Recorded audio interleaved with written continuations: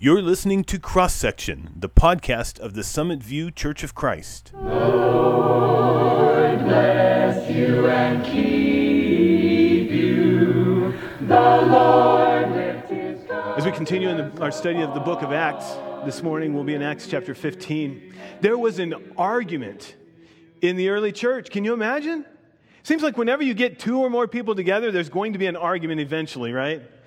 And even if they're Christians, they still disagree sometimes. They might have a little dispute or get frustrated with each other. But the issue is not whether you have an argument, right? But how you deal with that argument. How do you work through it?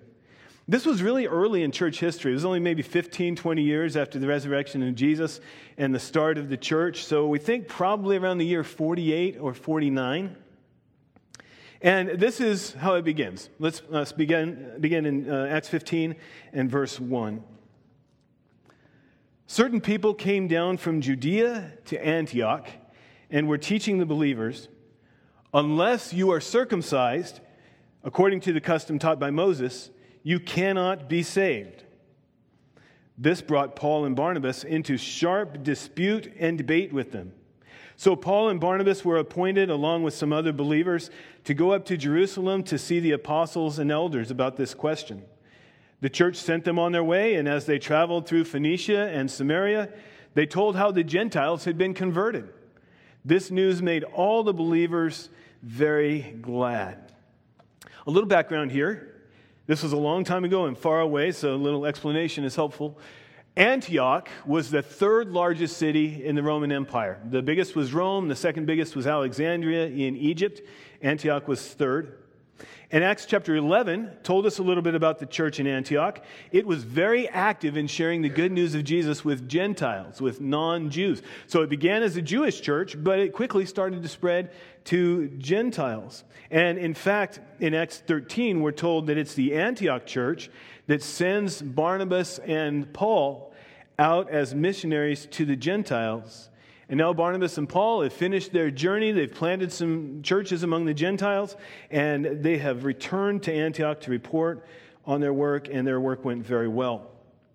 Judea was southern Israel, the region right around Jerusalem. Jerusalem was the largest and most important city in that region, a little ways south of Antioch.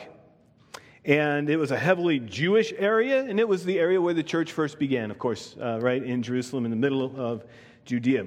So here's the problem. Some believers from Judea travel to Antioch and start teaching that if you're a Gentile, you have to become a Jew to be saved. That's just how it is. And if you're male, then the sign that you've become a Jew is circumcision, as taught in the law of Moses. And this sort of makes sense if you think about it. Since the time of Abraham, if you were a man who shared in the promises of God, the sign that you shared in God's promises was circumcision. And Jesus himself was a Jew, and the Bible says he was circumcised, just like any, Jewish baby boy. And so naturally, if you follow Jesus, you have to be a Jew too, right?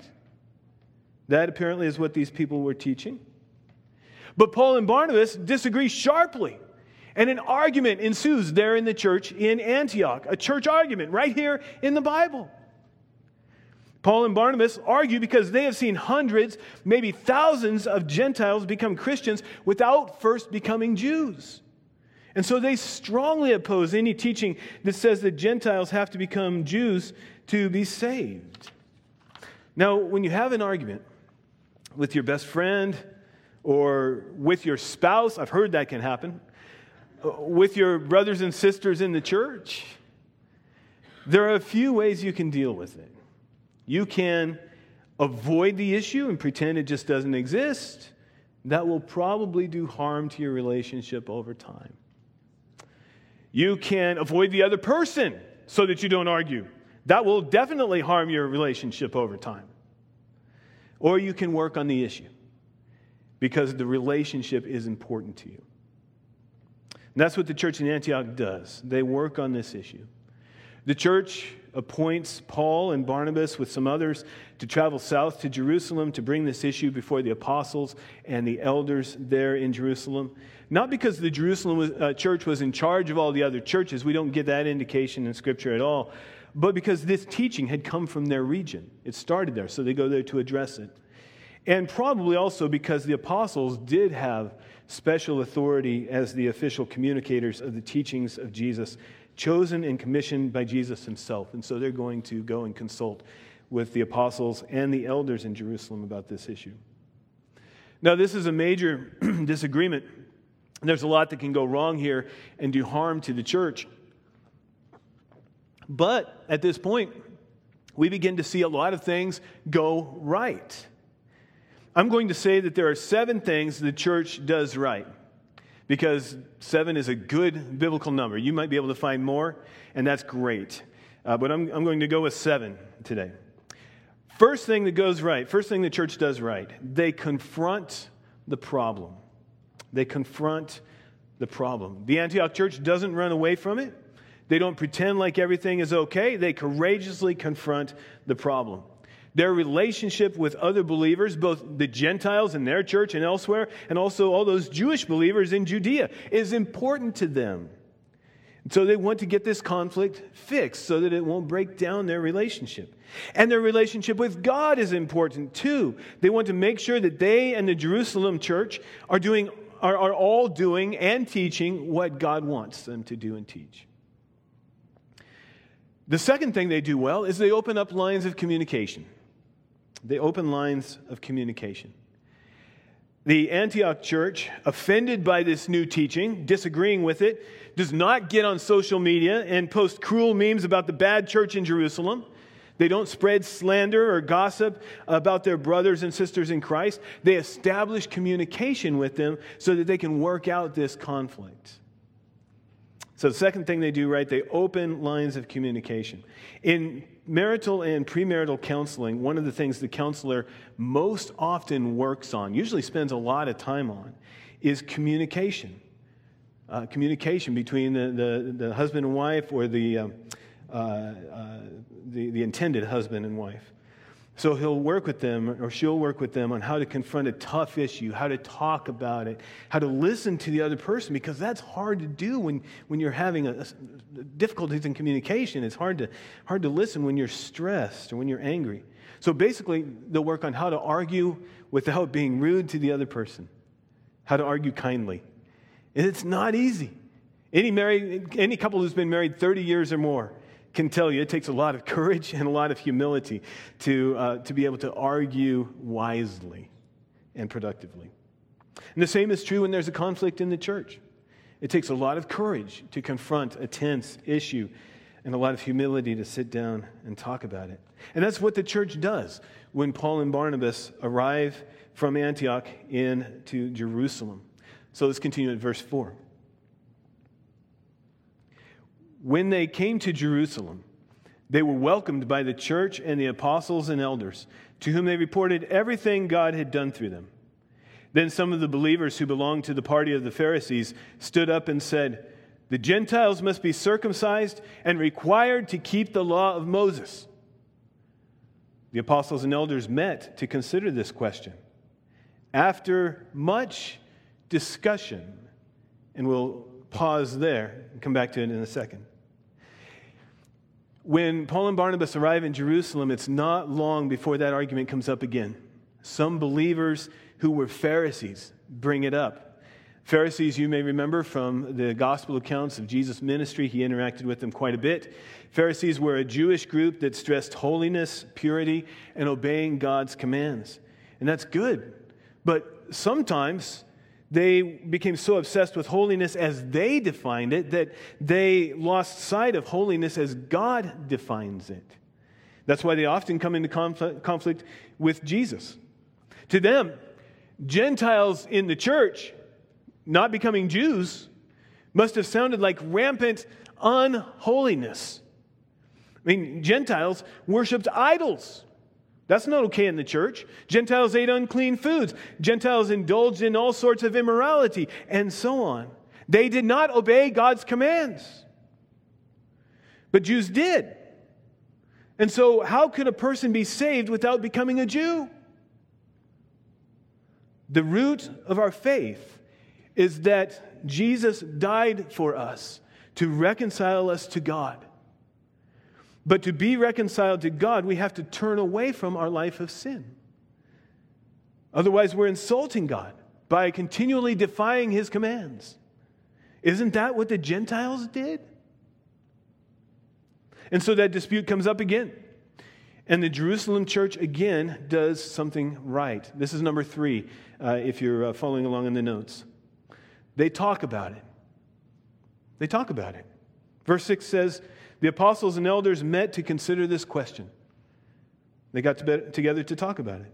And verse 7 says, after much discussion, which sounds like there was some pretty healthy debate going. If there was no debate, then you wouldn't need any discussion. You just talk about it, you'd all agree, it'd be done.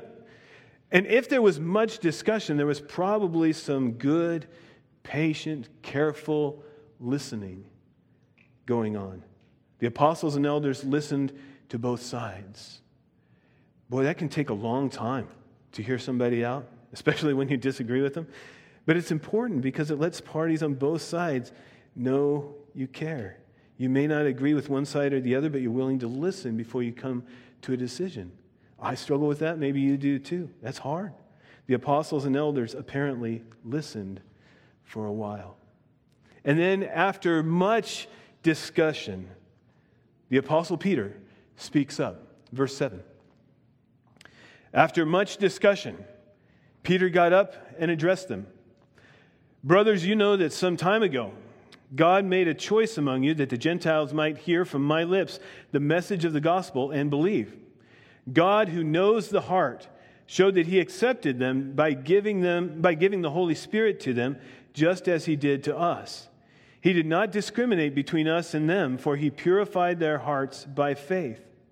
Now then, why do you try to test God by putting on the necks of Gentiles a yoke that neither we nor our ancestors have been able to bear?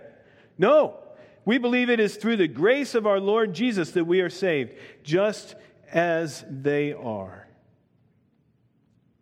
After all the discussion, Peter speaks up. And what Peter does is focus the conversation around God. God had shared the gospel with Gentiles through Peter. Peter's referring back to the story of Cornelius that we read a few weeks ago out of chapter 10. God had given them the Holy Spirit without their having to first become Jews. In fact, they hadn't even been baptized yet, and God gave them the Holy Spirit. That's about the only time that happens in Scripture, or nearly. God purified their hearts by faith. God made them pure without them becoming Jews first. Yes, Gentiles come from a life of sin. No one disagreed with that. But God purifies them not by their following the law of Moses, but by their faith in Jesus. And then their lives change or transformed as they grow closer to God. And then Peter asks, why are you making trouble with God? Why are you testing God by requiring the Gentiles to do what God doesn't require them to do? God doesn't require them to follow the law of Moses. That's hard even for us Jews to do. Why are we trying to make them do it? It's through the grace of our Lord Jesus, not through following the Jewish law, that both Jews and Gentiles are saved, Peter says. And of course, it's as wrong to require someone to do what God does not require them to do as it is to permit them to do what God does not permit them to do. So Peter focuses the conversation around God. Look at what God has done. And then Paul and Barnabas do the same. Verse 12. The whole assembly became silent as they listened to Barnabas and Paul telling about the signs and wonders God had done among the Gentiles through them. So Paul and Barnabas tell the group there in the Jerusalem church about all the miracles God performed through them as they were sharing the gospel with Gentiles. We read about a few of these in Acts 13 and 14. Like Peter, they focused the conversation around God. And then James speaks up. This is James, the brother of Jesus. He became an elder in the church in Jerusalem and was a great leader there for many years. Verse 13. When they finished, James spoke up. Brothers, he said, Listen to me. Simon, talking about Peter, that was the name Peter's parents gave him. Simon has described to us how God first intervened to choose a people for his name from the Gentiles. The words of the prophets are in agreement with this, as it is written, "After this I will return and rebuild David's fallen tent. Its ruins I will rebuild, and I will restore it, that the rest of mankind may seek the Lord, even all the Gentiles who bear my name, says the Lord, who does these things, things known from long ago." It is my judgment, therefore, that we should not make it difficult for the Gentiles who are turning to God. Instead, we should write to them, telling them to abstain from food polluted by idols, from sexual immorality, from the meat of strangled animals, and from blood. For the law of Moses has been preached in every city from the earliest times, and is read in the synagogues on every Sabbath. Just like Peter, and just like Barnabas and Paul, James focuses the conversation around God. Specifically around what God had said in the Scriptures. God had foretold in the book of Amos that he would rebuild David's tent, which is Israel. He's referring to Israel. In order that through Israel he might reach the rest of mankind, all the Gentiles, so that they would seek the Lord and bear his name.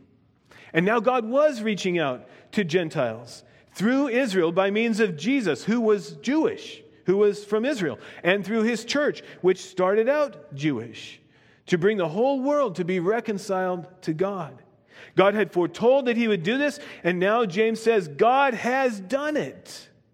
And so James says, if this is what God has done, if this is what God said he would do, now he's fulfilling it, he thinks the church should not make it difficult for the Gentiles who are turning to God. If God wants Gentiles to be reconciled to himself, then make it easier for them, not harder. And so the fourth thing the church does right as it deals with this conflict, number 4 in your notes, they diligently seek the will of God. They diligently seek the will of God. They ask, what has God done? And Peter reports on that, and Paul and Barnabas report on that, and James does a little bit. And they ask, what do the Scriptures say? And James talks about that for a while. And then number 5, they submit to God's will. Once they see what God desires, once they understand what he's done, they make the decision to do what God desires and not make it difficult to turn to God. Which means they will not require the Gentiles to obey the law of Moses, which God intended only for Jews. And so the only things they ask the Gentiles to do as they become Christians are things that God has always required of all people everywhere when they follow him. 4 requirements that have roots way back in the time before the law of Moses, way back in the time of Abraham, ancestor of Moses and of Israel, and even back to the time of Noah, who was an ancestor of Abraham. So those 4 things. First, don't eat food associated with idols. That's a way of saying don't be involved in worshiping idols, because people who worship idols typically would sacrifice an animal to their god and then eat that food that they thought was blessed by their god. So don't eat food associated with idols. Just don't have anything to do with idolatry. This instruction is rooted in the foundational belief that there is only one God, something that all of God's people throughout time have understood. There is only one God. And next, stay away from sexual immorality. This command is rooted way back in Genesis 2, one of the very earliest stories in Scripture, where God created the man and the woman and instituted marriage, which in Scripture is the only proper relationship for sexual intimacy. Stay away from sexual immorality. And then 3rd and 4th, don't eat blood and don't eat the meat of strangled animals, because it would still have the blood in it. The animal was killed in such a way as to keep the blood inside. This command is from Genesis chapter 9, where God tells Noah that it's okay to eat meat. It's okay God actually gives people permission to eat meat, but they must not eat meat that still has the animal's blood in it. These were all requirements that predated the law of Moses and apply to all human beings, Jew or Gentile. Other than these, there was no obligation for Gentile Christians to follow the Jewish law. They only needed to follow the parts that applied to all people, not the parts that applied only to Jews. And so then the Jerusalem church communicated their decision to the Antioch church. So let's pick up in verse 22 and finish the rest of this story. Then the apostles and elders, with the whole church, decided to choose some of their own men and send them to Antioch with Paul and Barnabas. They chose Judas, called Barsabas, and Silas, men who were leaders among the believers.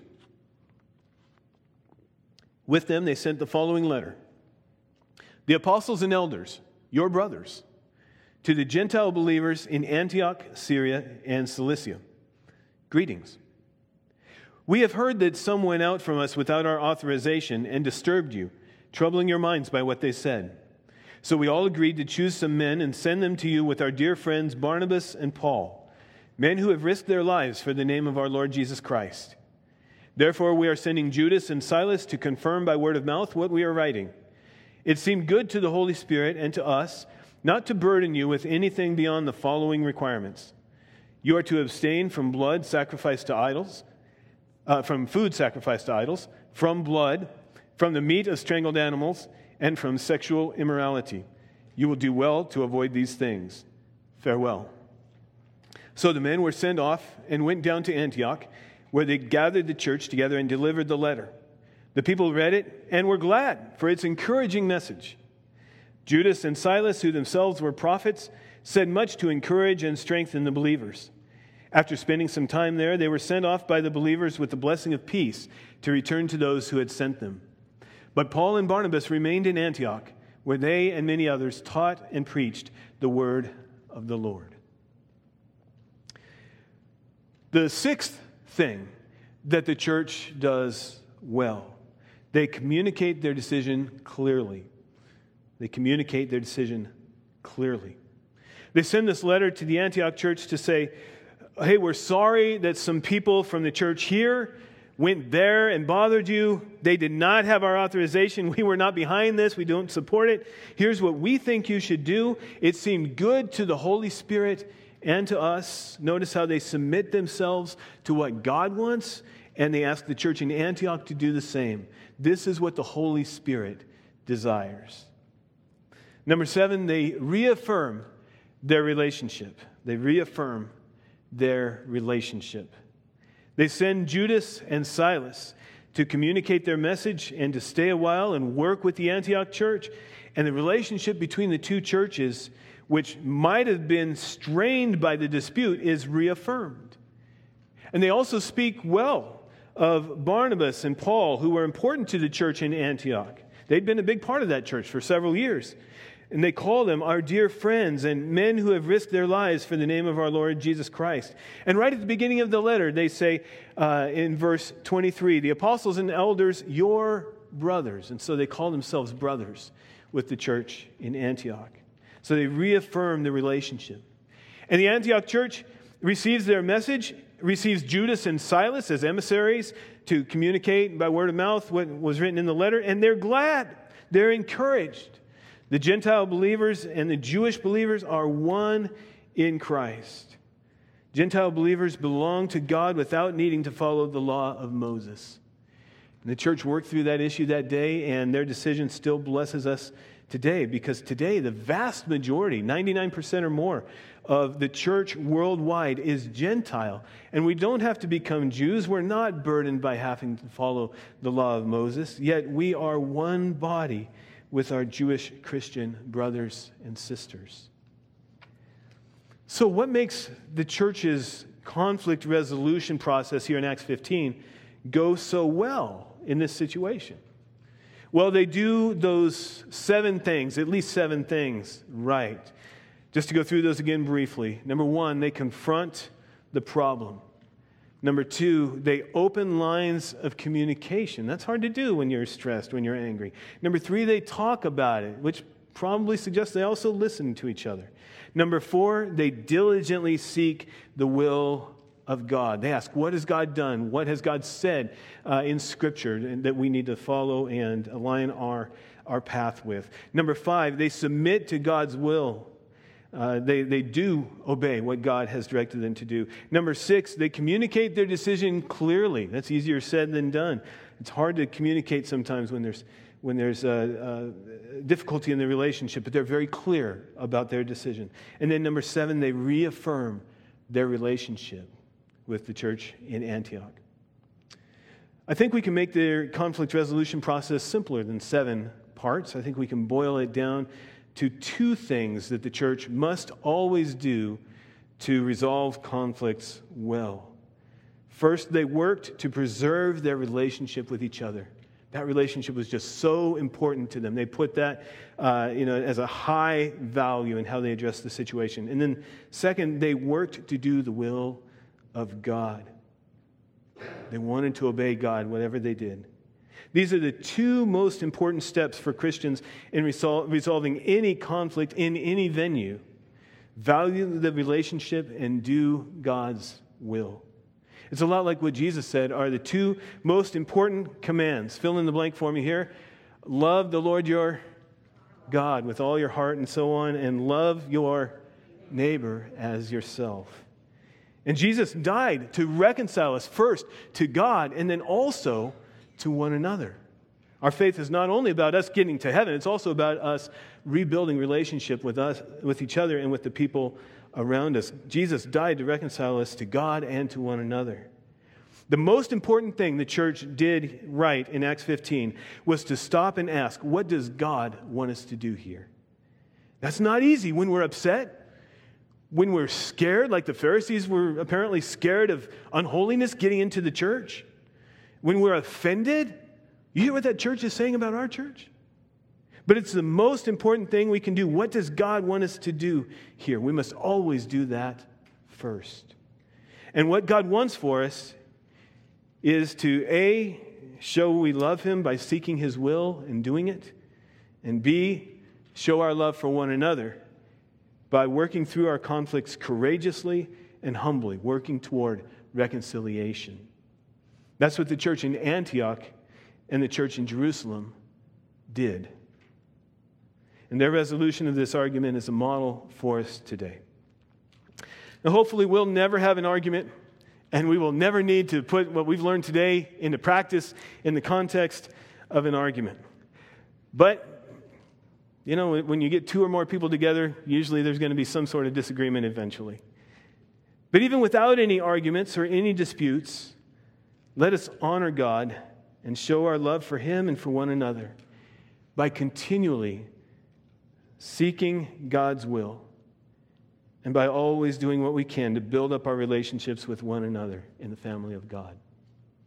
May God bless you today. Let's pray together.